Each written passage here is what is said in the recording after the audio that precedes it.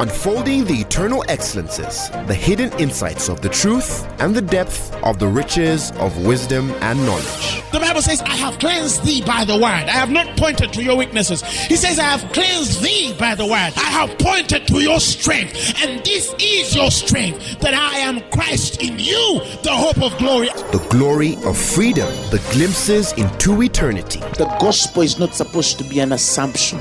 It's not supposed to be just a mere presupposition. Truth is older than language, but the word of God is way deeper than any human language. And now, Apostle Grace with the word. Praise the Lord Jesus. Matthew 6:22-23. 1, 2, 3, let's go. The Bible says, the light of the body is the eye. If therefore thine eye be single, full of lights. Praise the Lord. 23rd verse. But if your eye is what?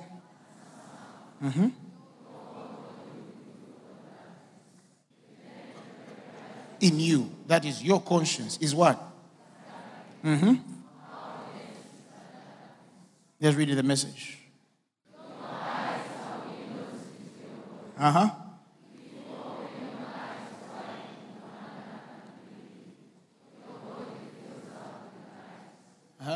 If you leave,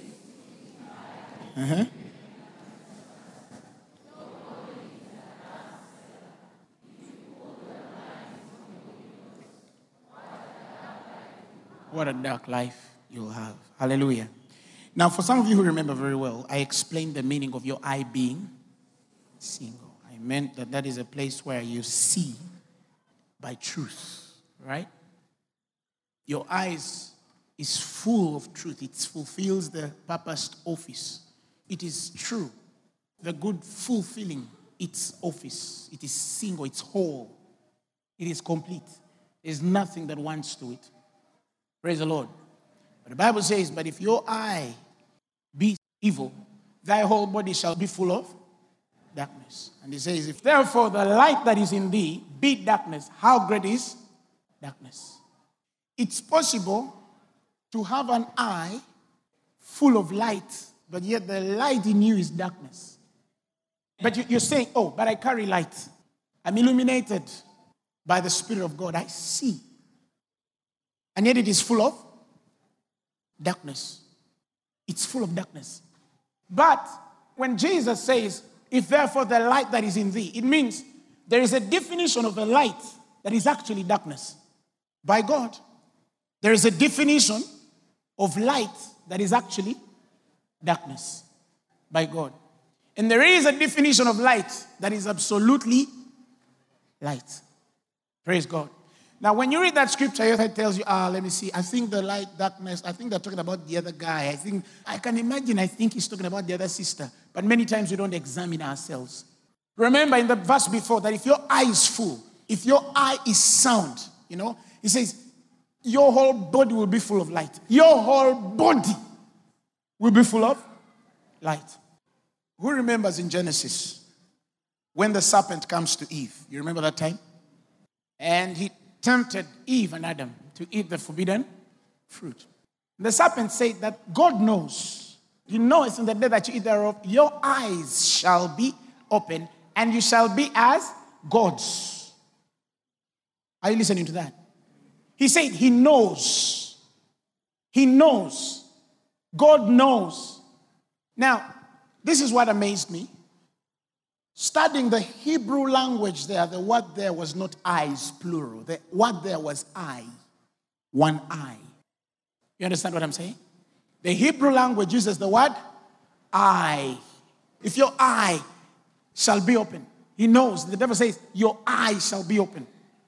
Your eye shall be open. I'm going to explain that because it's deeper than you think. So, when the Bible says that God knows, this is the serpent. Now imagine he's tempting man and woman. So, he says, God knows that in the day thereof you eat fish and your eyes shall be open. You shall be like gods. Now, when I say that it's not eyes, it's actually eye. If you go and study, you realize it's actually eye. How many of you have heard of something called the third eye? In the secular world, there's a concept that is used, and it's called the third eye.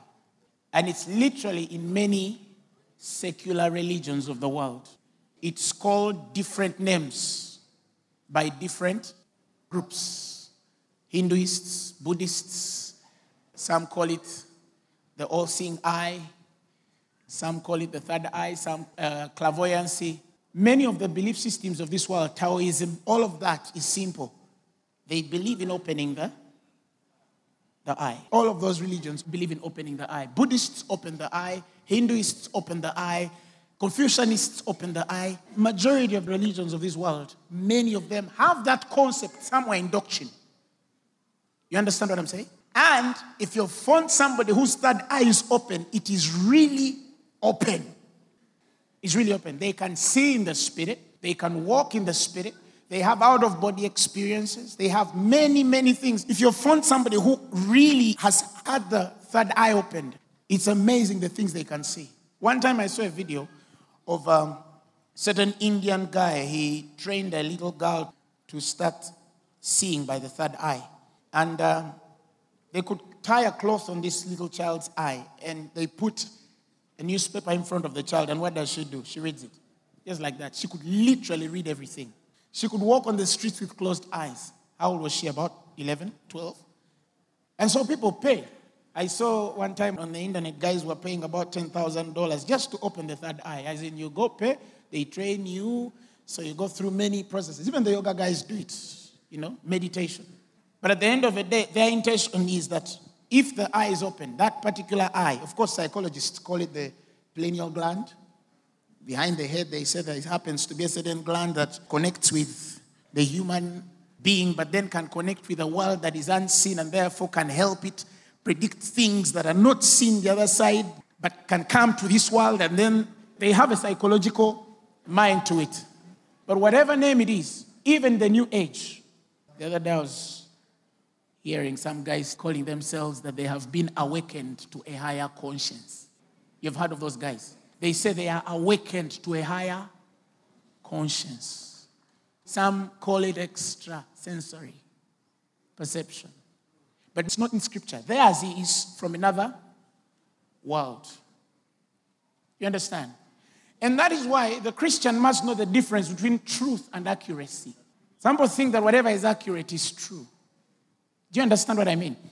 You remember the lady with the divination spirit? You remember that girl? Read it. 1, 2, 3, let's go. The same followed Paul and us and cried, saying, that's Acts 16:17. These men are the servants of God.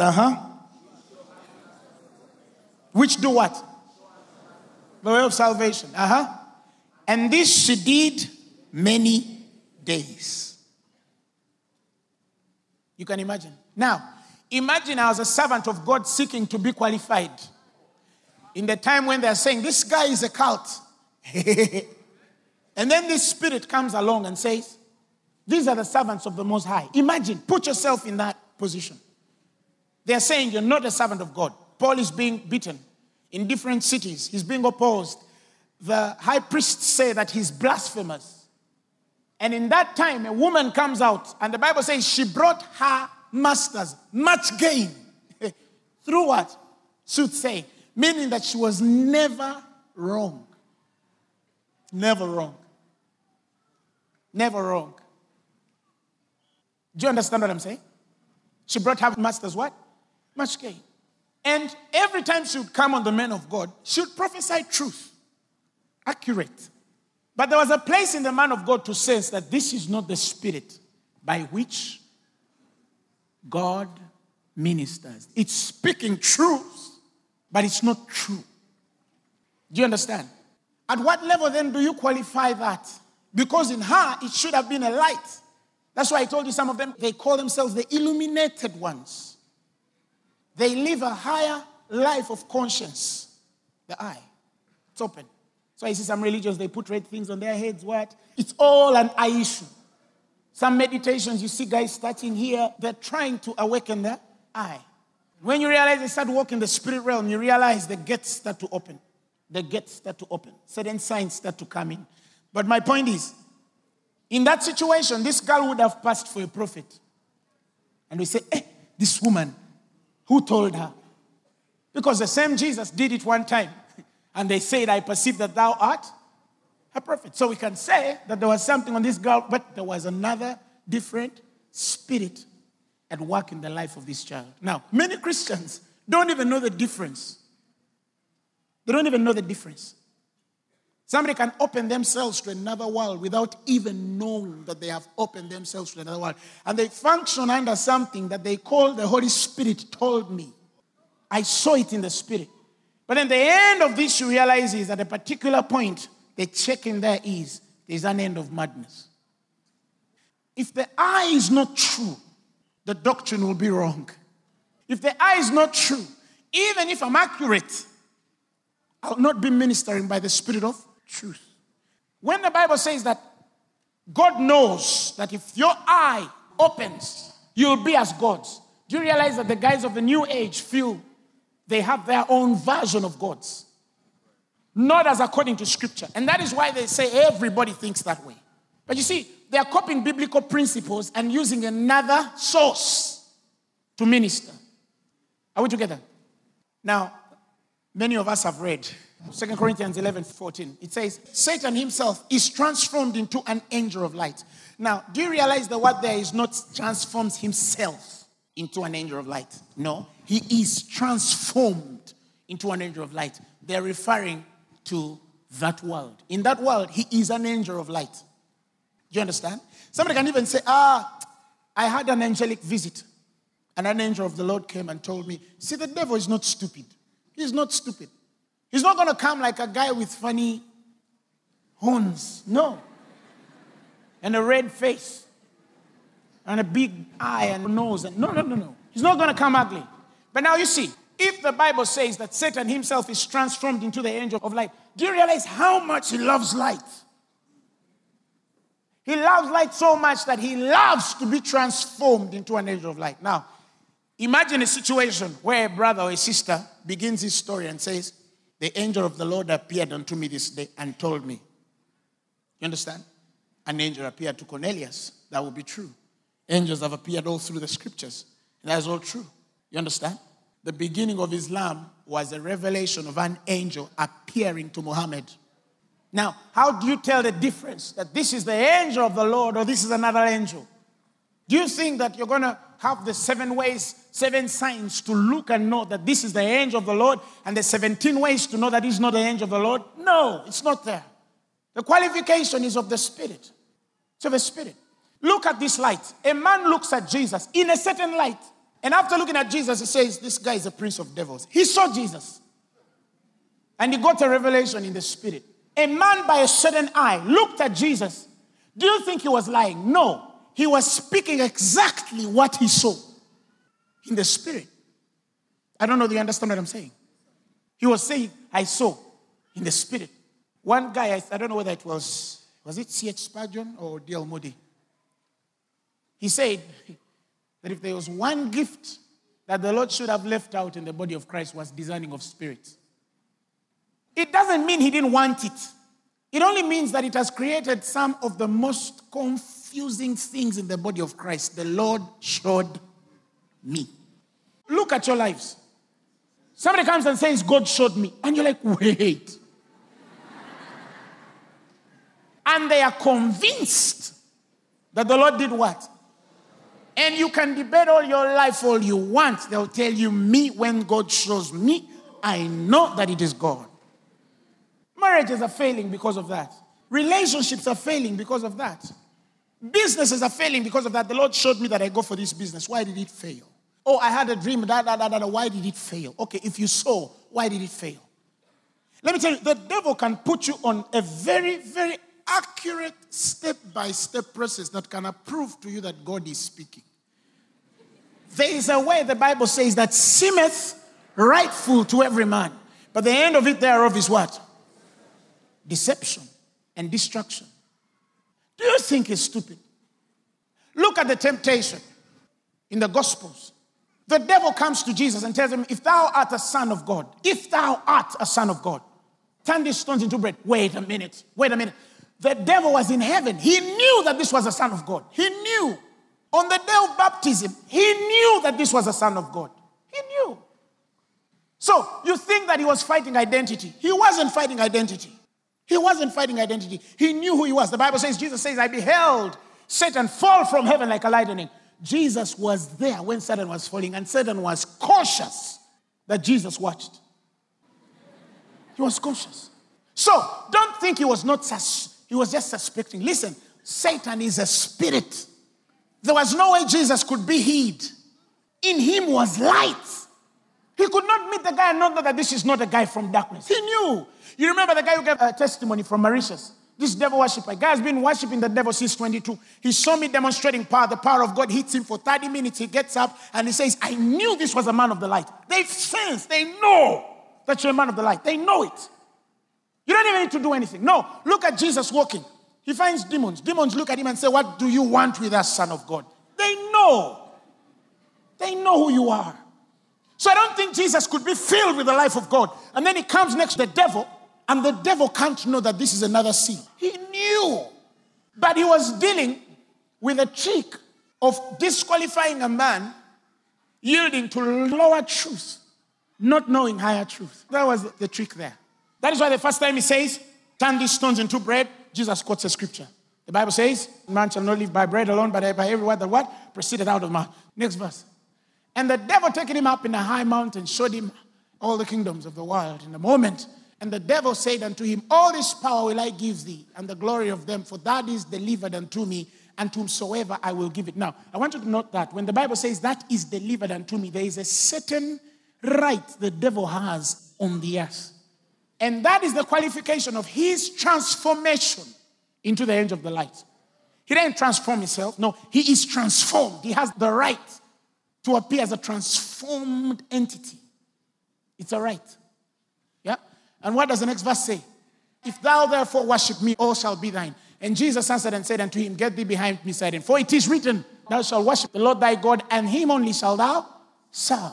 And he brought him to Jerusalem and set him on a pinnacle of the temple and said unto him, if thou be the Son of God, cast thyself down. And then he quoted scripture. Next verse. For it is written. You see, the guy said, okay, you want to go word? Let's go word. You see, I tell people, the Bible says the tempter. He didn't say the devil. He says the tempter. One which comes to disqualify you because either you're not knowledgeable of your nature, particularly. And therefore, because of your understanding, your revelation. You see, it's one thing to say, I'm a child of God. But it's another when you disqualify yourself by how you respond to circumstances. That's called temptation. That's why the Bible says, and the tempter came. He called him the tempter here. He didn't call him Satan, he didn't call him the devil, he didn't call him Lucifer. He called him the tempter. Why? Because he wants to change your thinking, your feeling, and your judgment, not your nature. He knows who you are.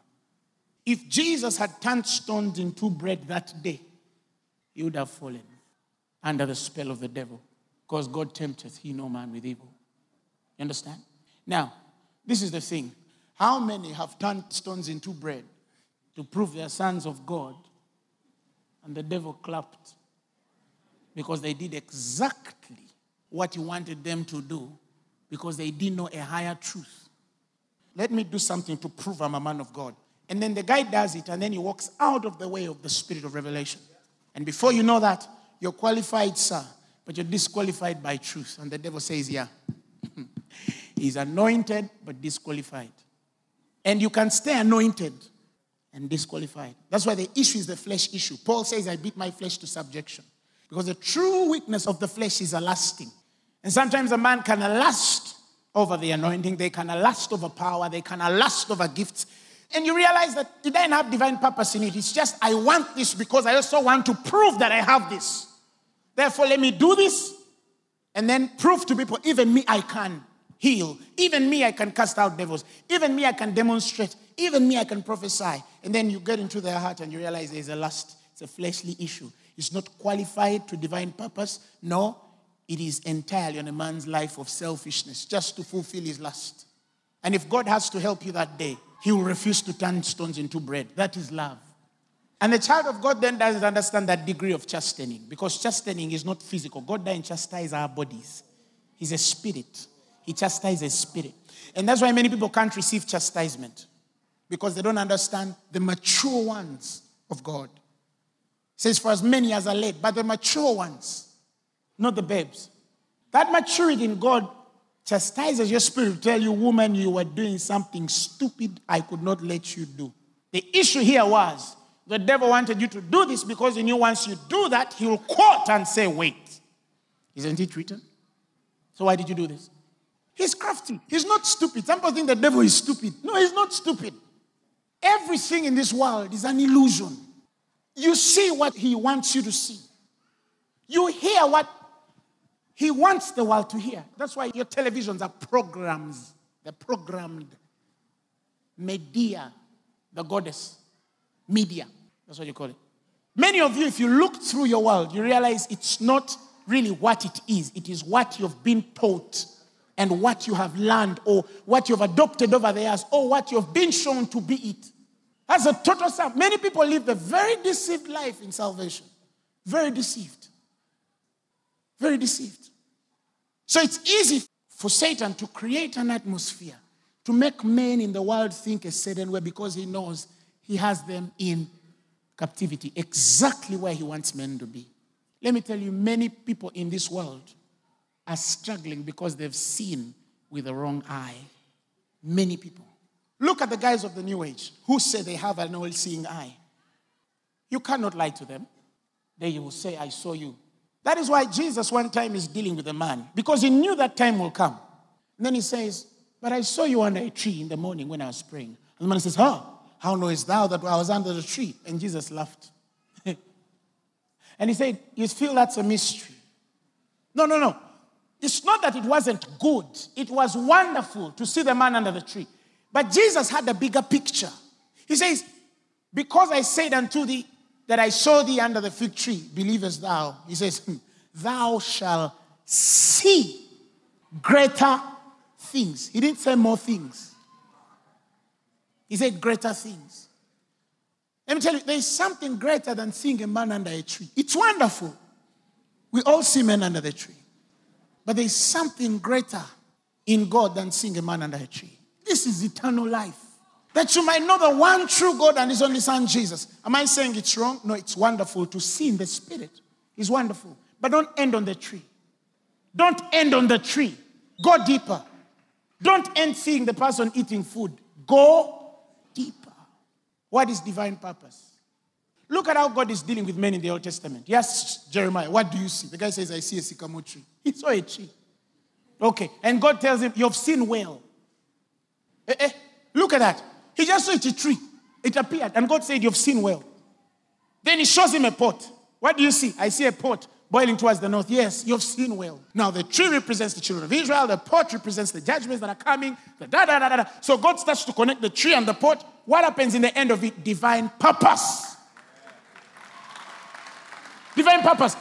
Whether it's prophecy, pastoring, teaching, evangelizing, whatever it is, apostleship, it all is there for one thing. Perfecting the saints for the work of ministry to the edification of the body. It's good to see you under a tree, but I need to edify you above that tree. What did God call you to do? Why are you called to be a pastor? How far have you gone with your pastoral ministry? How far have you gone with your calling and election? What are the transitions of that calling? How do you understand that place from the call to the elected ones? What are those things, the steps, the patterns that are taught in Scripture? How much have you gone into these things? How wholly have you given yourself to these things? Men of the world, when they're meditating, they empty their minds. The scriptural teaching of a meditating spirit is opening your spirit for the word. That's called meditation. We don't meditate with empty minds. That's of the world. So it's a meditation. That's yoga. For us, we meditate on things. The scriptures tells us we meditate on things. That thou give yourself wholly to them. And what happens? That thy profiting may appear. That means manifestation becomes obvious. When you learn to see it the right way, men start to see a manifestation of your life. They start to see something in your life happening that is godly. Do you understand what I'm saying? So, begin with a tree. See the man under the tree. After seeing that man under the tree, ask God, why am I seeing him under the tree?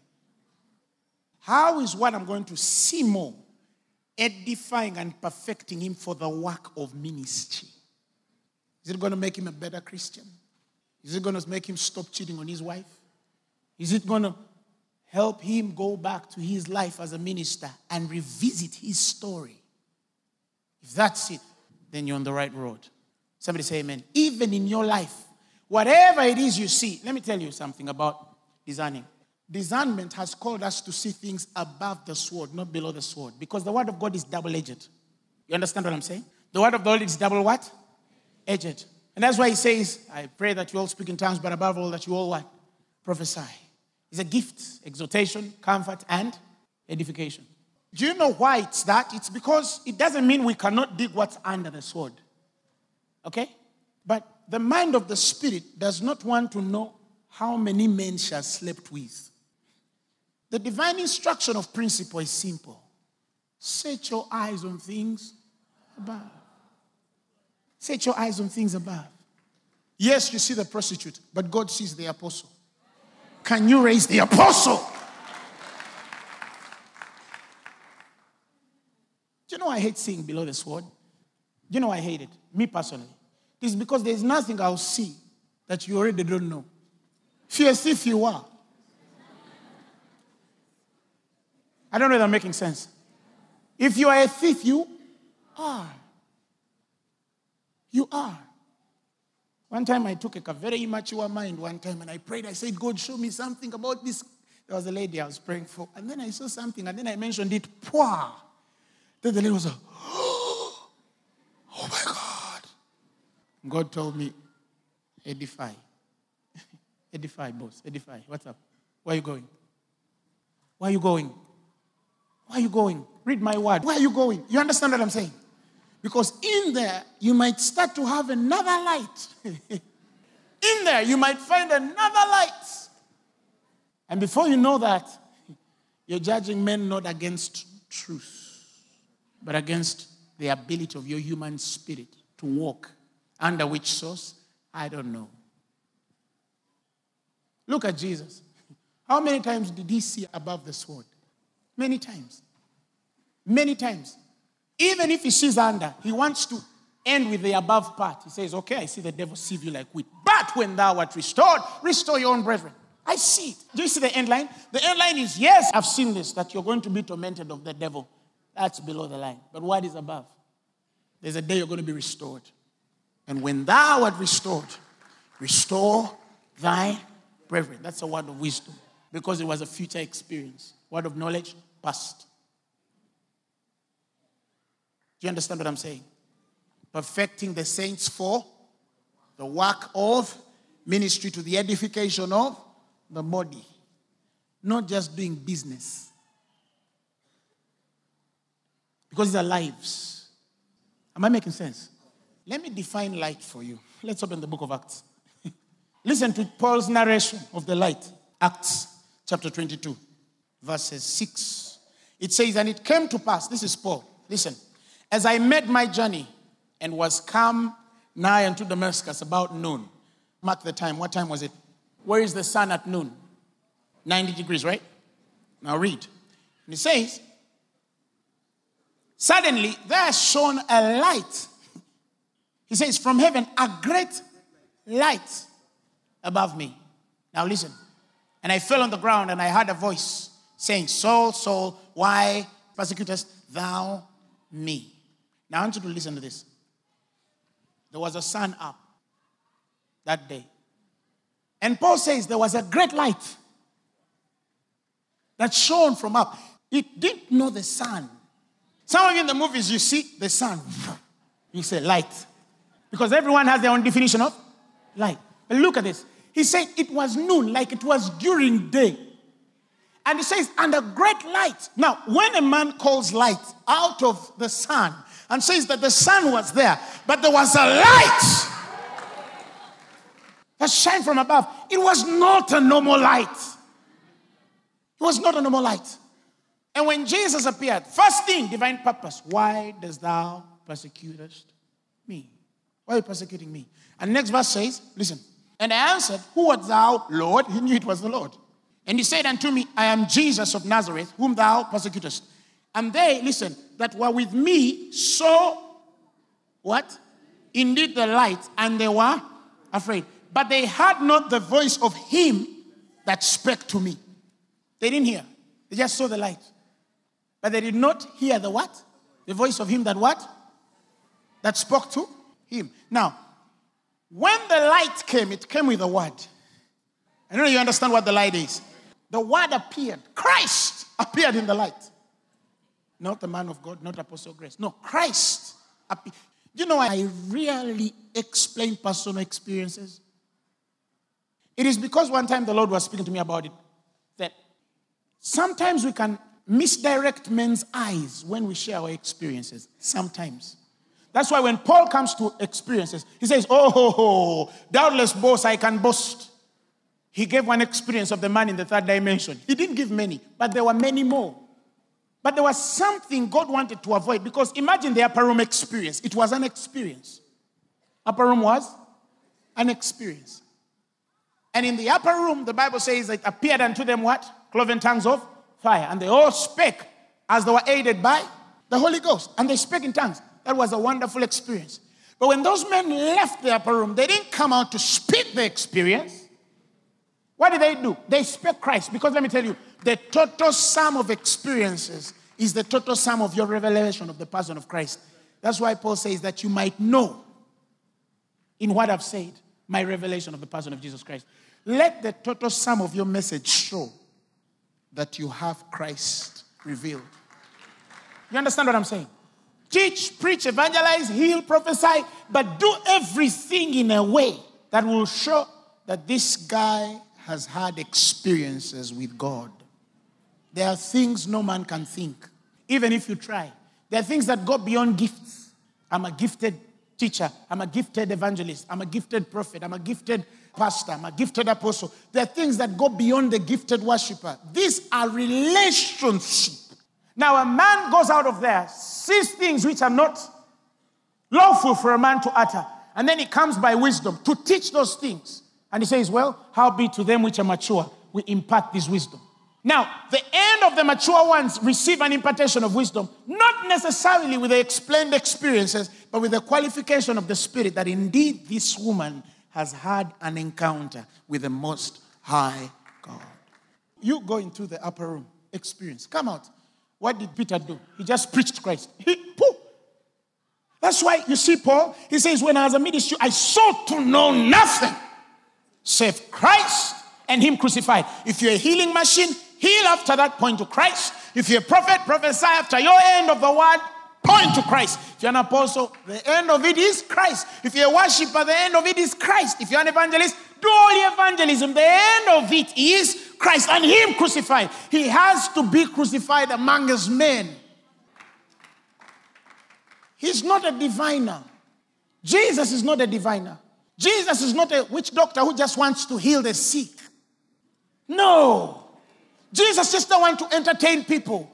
He wants to heal you, to be free. Remember Exodus say, set my people free, that they may serve me. Every point of freedom points to service. Every point of freedom points to service. Now, I don't understand how you can sit in a ministry for 20 years and still not be a servant and not know that you're bound.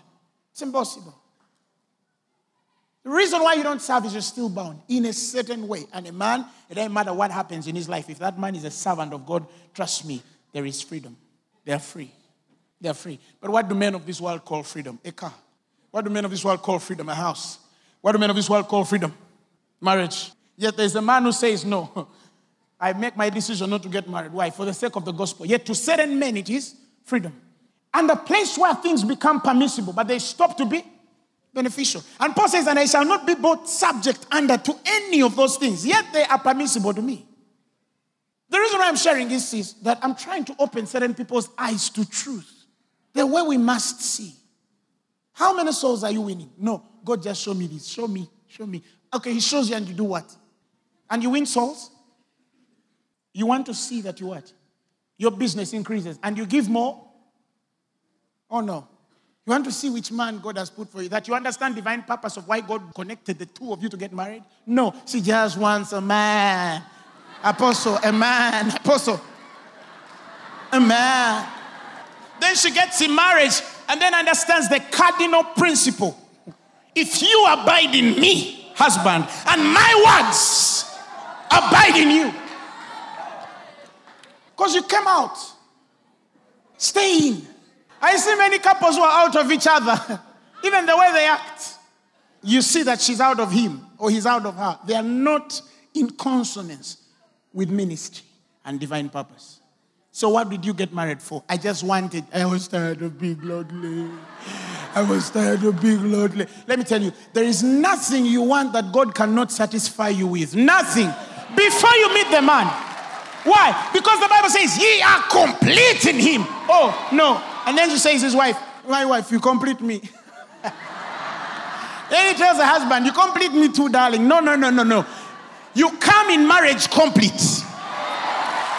Then you get together and make complete babies, complete ministry, complete money, complete everything. Somebody say, that's me they're talking about. Say, that's me.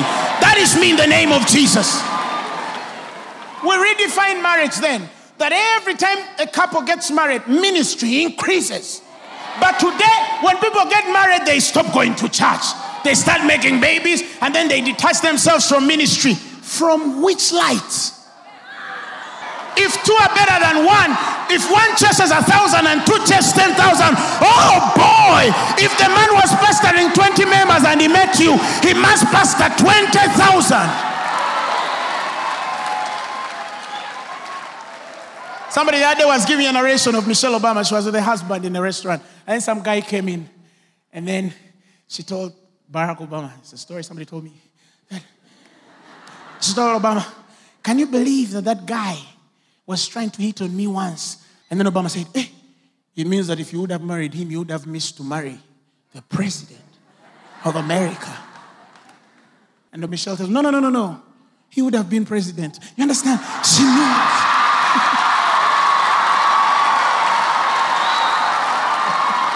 He would have been president.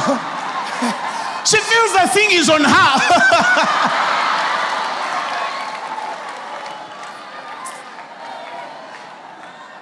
She shall do her husband good all the days of her life. Her husband shall be called in the courts. Her husband, so I understand. Her husband shall be honored and called blessed in the courts. Her husband. Her husband. Come and receive it. In the name of Jesus. He's known. Her husband is known. He's known. So he's known because he's her husband. Praise God. Anyway, back to the point. Now, the irony of this is, listen to Paul's testimony. And they that was with me, verse 9, they saw indeed the light and were afraid, but they had not the voice of him that spake. Now let's go to Acts 9, verse 3. And as he journeyed, this is somebody narrating, he came near Damascus, and suddenly there shined around him about a light from heaven. Okay? And he fell on the earth and heard a voice. This is somebody narrating that he heard a voice saying unto him, Saul, why persecutest thou me? And verse 5 says, and he said, who art thou, Lord? And the Lord said, I'm Jesus, whom thou persecutest. It is hard of thee to kick against the pricks. And he, trembling and astonished, said, Lord, what wilt thou have me to do? And the Lord said unto him, arise and go into the city, and it shall be told unto thee what thou must do. And the men which journeyed with him, listen, stood speechless, hearing a voice, but seeing no man. Now listen, Paul says they didn't hear the voice, but they heard a voice. I don't know whether you understand. They heard a voice. Do you understand? Meaning, it's probable that when Jesus appeared to Paul, it sounded like,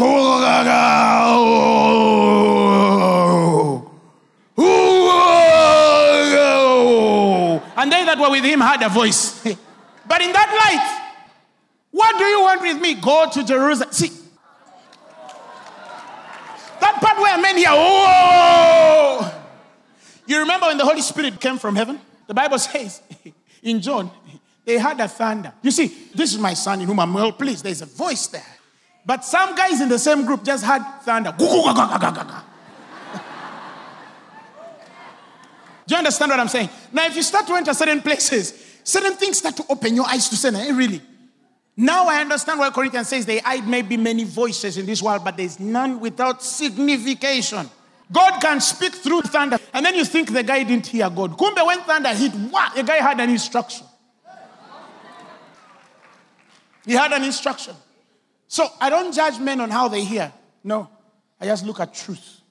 Where is that? For the perfecting of the saint, for the work of ministry. But look at this light. This light, when it came from above, it outshined the sun. You understand what I'm saying? And that was the beginning of the man's running blind.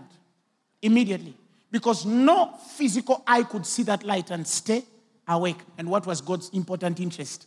Kill a certain eye and open a certain eye. That's the beginning of salvation. Salvation is when one eye is killed and then another eye in God is open. And that eye must be of truth, Christ, dead and resurrected. Let me tell you, when these experiences come, the end of it is not boasting in them, because Paul called it boasting. If it's not divine purpose, if it is not perfecting, that's why when I share an experience, you notice I always attach it to a certain message. Not just to vindicate me as a man of God. No, I already have enough vindication. Started to be approved unto God. You understand?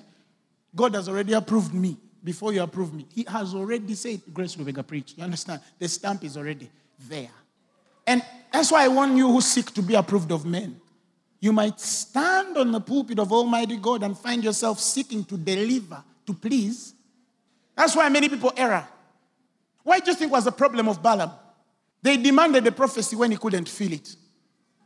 And he said, what? I have to wire. What did he do? He went into the gainsayings of Korah, received something, and then brought it on the table. But he was a true prophet of God. But the pressure was too much. Deliver. And that delivering thing can put you at a certain place. And that anger, the anger that they're demanding, the people are demanding, that anger that the people are demanding something from you. When that anger springs in, man of God or woman of God, the first thing you do is go to a place of solitude. Because that anger can cost you the promise. It can affect your whole entire pattern of life and your destiny. Look at Moses. They just annoyed him and he said, these people are too much. And then he just gets the rock. Bwah, bwah, bwah. And God tells him, you're not going to see the promised land. Why? He was angry. People demanded. People demanded. So Sam, if he doesn't strike the rock 3 times, he will yield to another spirit. The way you respond under pressure is key when you're a minister of the Holy Spirit. Me, I don't push it because I have to please you. It's there, it's there. If I don't feel it, it's not. Period. Look for one who has it. You understand? Because God is not stock exchange. Do you understand what I'm trying to tell you? Even God sometimes can appear not to be talking to you. It doesn't mean that he doesn't want to talk. No.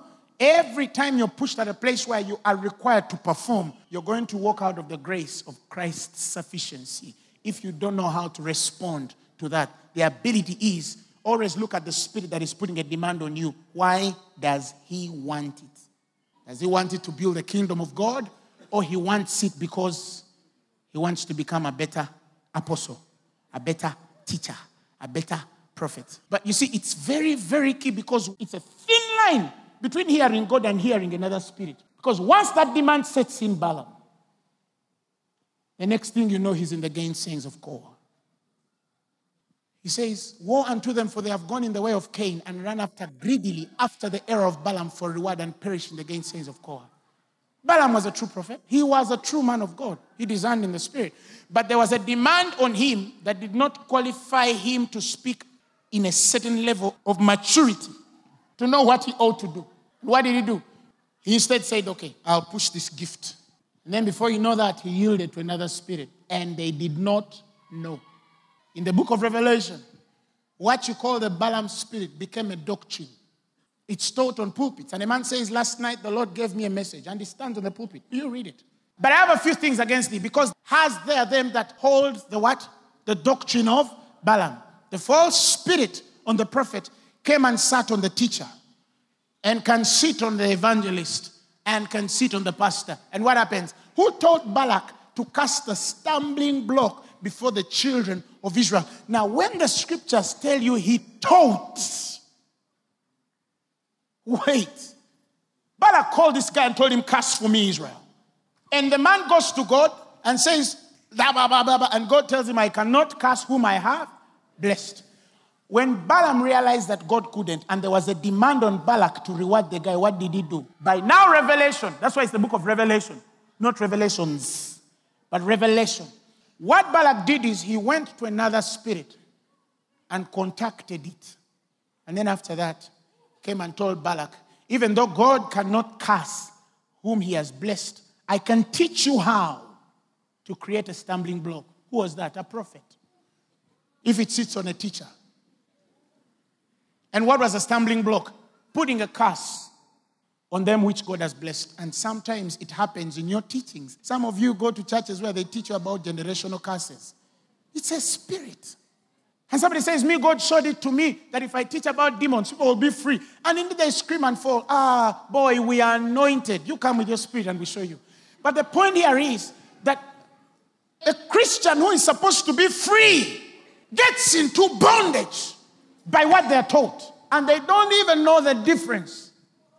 How can you tell a man, if a man is born again, he is a new creation in Christ. Behold, all things are passed away. And behold, you see it with your eyes of the Spirit. All things become new. And all things are of God. Now, if this man is of God, how then can you tell him now you have a generational curse? Except if you see from another eye. And trust me, they see. Even as we used to see. Let me tell you, if you take me under the sword, many of you know, I can see that you were raped, and then your mother, then your father did witchcraft. I see all that. But you realize when I'm talking to you about it, usually I say, okay, I see the witchcraft, but this is it. One time I was praying for a certain guy, and then I saw some auntie of his doing witchcraft. And I said, I see an auntie, she has hands, what? She's doing things. Oh, yes, that's my auntie, by the way, suspected. The next thing I know, the whole family was broken up. And God told me, that's stupid. That's stupid. Okay, you saw the auntie, but what was the point? Even me, God, I know the auntie. But she also needs salvation. He does not will that any man perish. So if I see that lately, I end on, okay, I see the witchcraft. And I know the person. But can we pray? Because God can shield that person, you, and then get to the witchcraft mama, follows her up also, and deals with her and saves both and takes them to heaven. But because my eye is not whole, what do? I separate families. Let her die. Die. And then you hear people, I went to a prophet, and then they told me who is bewitching me. Okay, now when you know who is bewitching you. Let me tell you, there are people, and this is true, there are people God can't allow to know because they are too young to contain it, and they cannot move in the spirit of love. Some of us, we know people who do, my goodness. Sometimes I'm in my bed and I see people conversing, and God tells me, you can handle this grace, love them. And then you come the next morning and bless the guy who spoke against you. Why? Because you now have the spirit enough to sustain and love. Many Christians, I saw her talking about me. I'm not going to talk to her anymore. Your eye. That's another light. That's another light. We don't hate them because they spoke about us. We love them more, for God so loved the world and gave his only begotten son. I said in ministry one time, when people don't attend Apostle Grace's meetings, I signed a check for them the next day. I said, God, now, since they are going to do something like evangelism, let me sign. I put coals of fire on them. They are burning them. They don't even know what's on their heads, but they can't sleep. Now, if I was like some people, the Lord showed me, those guys, even me, I'm not going to talk to them. They're going to be my friends. No, listen. If God knows that you're not that mature, he's fair not to show you. Because people can be evil. So it's not enough to know it's true or not. It's not. What's the point? Where is it going? All things work together. Even the one who talked. Even the one who didn't talk. All things. You see, now the sure word of prophecy comes in and tells you, boss, even when they said that about you, it's still working for your good. What do? You let go. You move on. You smile. You smile. Then you say, I'm bigger than this. That's called maturity. That's the right eye. You understand what I'm trying to tell you? That's called the right what? The right eye. Now I want to finish. The next thing you know, when Ananias comes to the man of the light, who had the right light, the next thing you know, immediately, his eye is open to be a witness of those things that Christ has shown him, and in those things in which he will appear unto them. And that means from that day, experiences are going to happen like that one light. There are many other things in which Christ will appear to them. And don't limit God to the face. Some of you, when you don't see the face, then someone says, I saw Jesus. He appeared unto me on Thursday night. Wow, even me, God appeared to me. He's always there. But when he shows you the tree, you think it's your imagination. He just wants to make sure you can hear. So as it can explain, okay, when you see this tree represents this. It can represent that and that. And then before you know that, everything is connected together. But some of you, if it doesn't come with the hair, trust me, the experiences of the hair, I have had a few of the hair, and he comes in form. But the majority of experiences I've had are things in which he has appeared. And man, when you follow that line, you'll see Christ every day. And every time that light shines, the word of the Lord comes in your spirit. And the multitude of that word you shall speak. That is why when a man speaks from experiences, you can know he experiences Christ every day. That's why some of you can't preach every day. Because you can't see every day. There are occasions. But Paul used to speak for 6 hours. Do you know why I'm saying that? It is because the Lord has spoken to me that in the last days, the gift of discerning of spirits, it's coming back so heavily on the church. It's coming so heavily on the body of Christ. But it is important, whether you're a teacher, pastor, evangelist, whatever you are, that once it comes, you have a certain stability. Your eye. Because many of them begin as Balaam. He says, I cannot curse whom the Lord has blessed. And then you see him in the next verse prophesying of the coming of our Lord Jesus Christ. He speaks of the root of Jesse. Then in a few minutes, he's in another spirit. And they cannot tell the difference. They cannot. Why? Because he spoke about the coming of the Christ and it was true. There's a very thin line, by the way, in the spirit world between light and darkness. Ask any man who has walked there. Really walked, not imagined walking. Really walked there. Praise the Lord. So, I pray for you in the name of Jesus, that your eye be single. And the Bible says in Corinthians that God who commanded the light to shine out of darkness, the Bible says, has shined in our hearts. When he does, what happens? He gives light to the knowledge of the glory of God. He just didn't give light to men under the tree only. He didn't end by showing you only who ate the food and who didn't. No. When the light shines in our hearts, he gives the light of the knowledge of the glory of God in the face of Jesus. By what eye do you see? I pray you'll see. You'll know who didn't eat. You'll know who is under the tree. You'll see things that will cause men to believe that there is a God.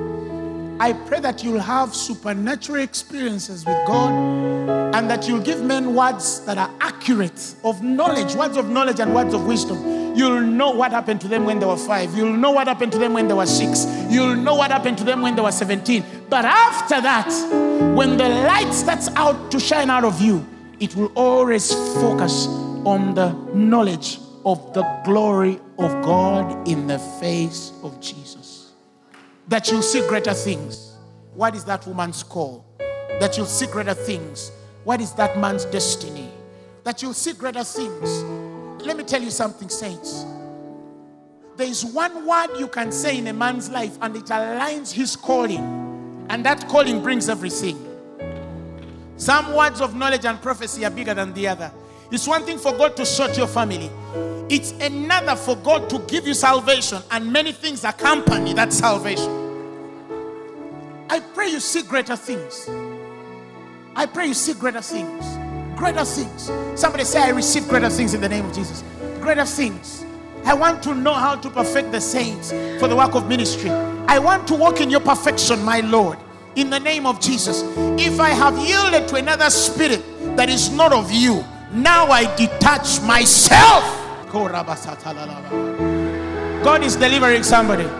Listen, if you've been functioning under another spirit that is not the Spirit of God, it doesn't matter how accurate.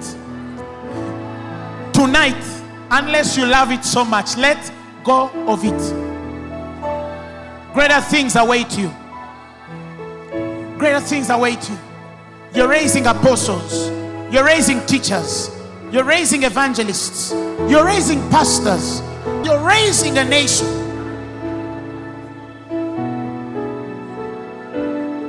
Somebody say, I receive it. I receive it. Listen to me. Let me be very clear on this. I've mentioned it many times. I'm not against accurate prophecy. I'm not against true prophecy. I'm not against details. I love details. Call the numbers out. Call everything. I love it. But at the end, that light must also give the knowledge of the glory of God in the face of Jesus. It must perfect the saint for the work of ministry. Don't ask for something that is not going to perfect saints, because you're a minister. You're a minister. You're a minister. Somebody say, I receive in the name of Jesus of the truths of God. My eye is single. It is aligned to divine truth. I see things above the sword in the name of Jesus. Somebody say amen. Hallelujah. Listen, if there is anybody here and you say want to be born again, I say repeat these words after me. Say, Lord Jesus, I believe with my heart and I confess with my mouth that you are Lord. From today, I am born again. I receive you as my Lord and Savior. Amen. The message you have just heard was brought to you by Phaneroo Ministries International. For more information, contact us on telephone number 041-466-4291 or email us at phanerokampala@gmail.com. You can also find us on the web at www.phaneroo.org. Or better still, feel free to join us every Thursday for our weekly fellowships at Uma Multipurpose Hall from 5 p.m. to 8 p.m. You can also catch the live stream at livestream.com/Phaneroo. Phaneroo, make manifest.